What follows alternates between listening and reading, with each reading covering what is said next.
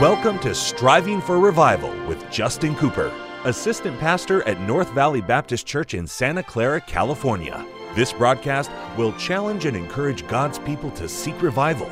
We pray you'll be blessed as you listen to Striving for Revival. Welcome to the Striving for Revival radio broadcast. This is Pastor Justin Cooper coming to you today from the KNVBC studio at the North Valley Baptist Church here in Santa Clara, California. What a privilege it is to have you join me for the broadcast today. And what an honor is mine to take the King James Bible and to share with you some eternal truth from the very Word of God. I'm excited today to continue in 1 Thessalonians chapter 5, and we're going to be looking at verse 16, probably go down through verse number 22. We'll see. We might get hung up on one of these short verses, but I love this section of Bible.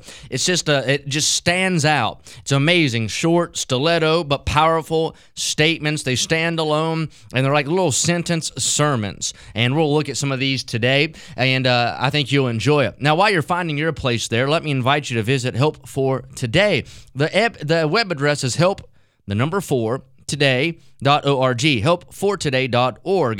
This website is a free resource put together by North Valley Baptist Church and Golden State Baptist College. This website is filled with articles, helps, free materials that'll be a blessing to the Christian life. Everything about the website is totally free. Go there, and whatever you want to research, whatever you want to study, whatever topic it is you're interested in, type it in, and you'll find an article, no doubt, just for that topic. Now, another thing I'd like for you to do is subscribe. What you do is you go to the website. There'll be a pop-up box appear. It'll have a little blank there. Type your email address in that blank box and hit the subscribe button. Don't get nervous. It won't cost you anything. It's totally free. Now, when you hit subscribe, it puts you on the email list.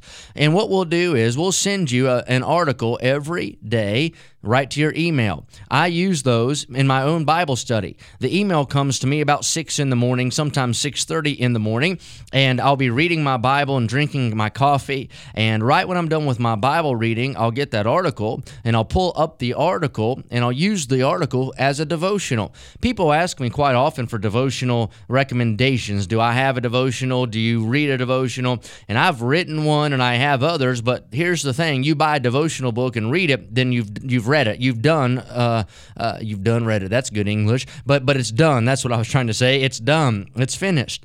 But these articles are new every day. You never exhaust them. They never wear themselves out, and I believe you'll enjoy Help for Today. We have so many subscribers, thousands of them already getting it, but I want you to be a part of that family as well. So go visit helpfortoday.org, or search Help for Today without any spaces, and you'll find the website that way as well. All right, here we are in 1 Thessalonians. Now, the last chapter 4, and now chapter 5, have been encouraging the Thessalonians, and you and I as well, that Jesus is coming. And thank God for that truth. You know, I'm afraid that we've gotten away from preaching that. If you listen to preachers from a generation ago, they had several themes that it seems like they hit on over and over. I would hear them preach on recording, on MP3, whatever, and they'd be preaching on the Scriptures, on the King James Bible. They would hit that. They would preach on soul winning, personal evangelism, and thank God for that emphasis. That's been a hallmark of the Independent Baptist movement, soul winning, personal soul winning. They would hit on separation. Oh my, yes, that we got to live different than the culture around us, that we got to look different than the world around us, that we got to live a life that's pleasing to God, a consecrated, separated, distinct life. And they would preach on that. They would preach on, let's see, what else would they preach on? They'd preach on the sanctuary, if you will, the local church. They'd preach on all these different things, taking a stand for God. But one of the themes they'd preach on regularly was the second coming, and specifically the rapture of the church.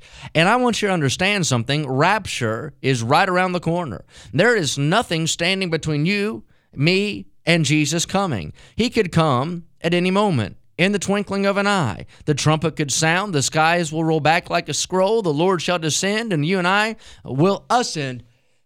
Excuse me there. And trust me, I don't have any kind of virus. It's just some dust here in the radio room. Oh my. But the Lord will come for us. And it could happen at any moment. He's coming soon. We'll lose all gravitation, and we'll go up to meet the Lord in the air. It's just going to happen.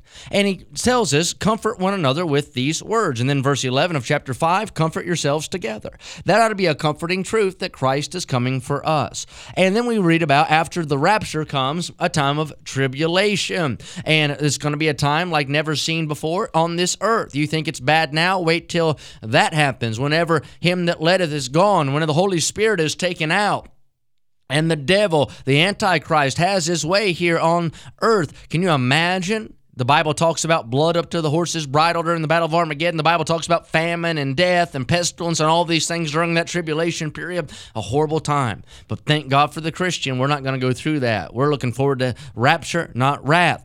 All right, now let's begin here in verse 16, these sentence sermons. Paul is giving us some charges, giving the Thessalonians some charges for the last day. These things ought to characterize my Christian life and your Christian life on the brink of rapture. That's right, while we live right here on the cusp of Christ's coming, these ought to characterize the Christian life. Number 1, verse 16, rejoice evermore. Oh my, that goes against the grain, doesn't it? The Bible says rejoice evermore. In the last days, perilous times shall come. So what should we do? Rejoice. It's going to wax worse and worse. What should we do? Rejoice. It's going to get harder and harder. What should we do? Rejoice. There's going to be persecution. What should we do?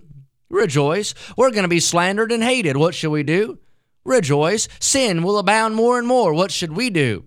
Rejoice. You and I as Christians ought not be set by circumstance, but set by truth. And thank God circumstance ebbs and flows and goes up and down, but truth is standing and always stands. And you and I have the Bible command, rejoice evermore. Not rejoicing because of what's on the outside, but rejoicing because of who resides on the inside. Jesus, thank God for salvation. And you and I are to rejoice evermore in the last days. In perilous times, when it waxes worse and worse, here's the Bible command, rejoice evermore. All right, number 2, this ought to characterize the Christian life in the last days. Pray without ceasing. What is it going to take to drive the Christian to prayer? If what we're seeing in our world today is not enough to motivate you and I to beg God to intervene, to beg God for relief, to beg God for revival, I don't know what it's going to take. If this isn't enough to motivate the Christian to pray without ceasing, this is a characteristic of a Christian living on the cusp of Christ's coming, that we pray without ceasing. You say, but I don't have time to pray. Listen, I don't have time not to pray. You don't have time not to pray. You say, but I can't block off 24/7 to get in a closet, bow my head, and be in silent prayer. You can have an attitude of prayer, friend, every minute of the day. You can walk through life in a life of prayer. You just can pray without ceasing. Billy Sunday would walk down the street, pray. You can walk through the aisle of Walmart and pray. All right, verse 18, in everything give thanks, for this is the will of God in Christ Jesus concerning you.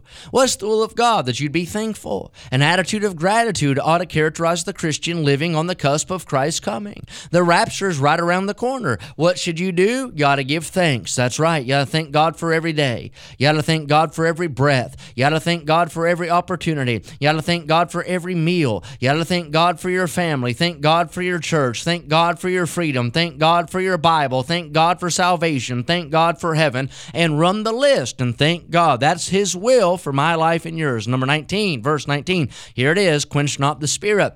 Oh, you and I living on the cusp of Christ's coming ought not quench the Spirit. We ought to be filled with the Spirit, yielded to the Spirit, led by the Holy Ghost of God. Don't silence the Spirit. You need to hear His voice, and I need to hear His voice. Number 20, despise not prophesying. That means fall in love with preaching. Hallelujah. Love preaching. Listen to preaching. Take preaching. Adhere to preaching. Follow preaching. Listen. Obey prophesying. That means preaching. Despise it not. That means don't skip church. Don't tune out the preacher. That's right. Make sure you listen. Verse 21, prove all things. What's that mean? Have discernment. Don't listen to every voice. Don't read every blog.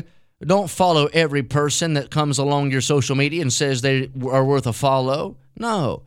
Prove all things. Don't listen to every politician. Oh my. Prove all things. Then it says hold fast that which is good. As you're proving those things, chuck out the bad. Hold on to that which is good. Verse 23, our last sentence sermon, abstain from all appearance of evil. Live a life above reproach. Live a life pleasing to God. Live a life that shines a light in a dark world. Well, those are verse 16 through verse number 22 here in 1 Thessalonians chapter 5. Make sure you tune in. Next broadcast, we'll pick up in verse 23, and we'll finish out maybe this book of the Bible next broadcast. Until then, you just keep praying for revival. Thank you for joining us today for Striving for Revival with Justin Cooper, Assistant Pastor at North Valley Baptist Church in Santa Clara, California. Listen at this time every weekday as we strive for revival.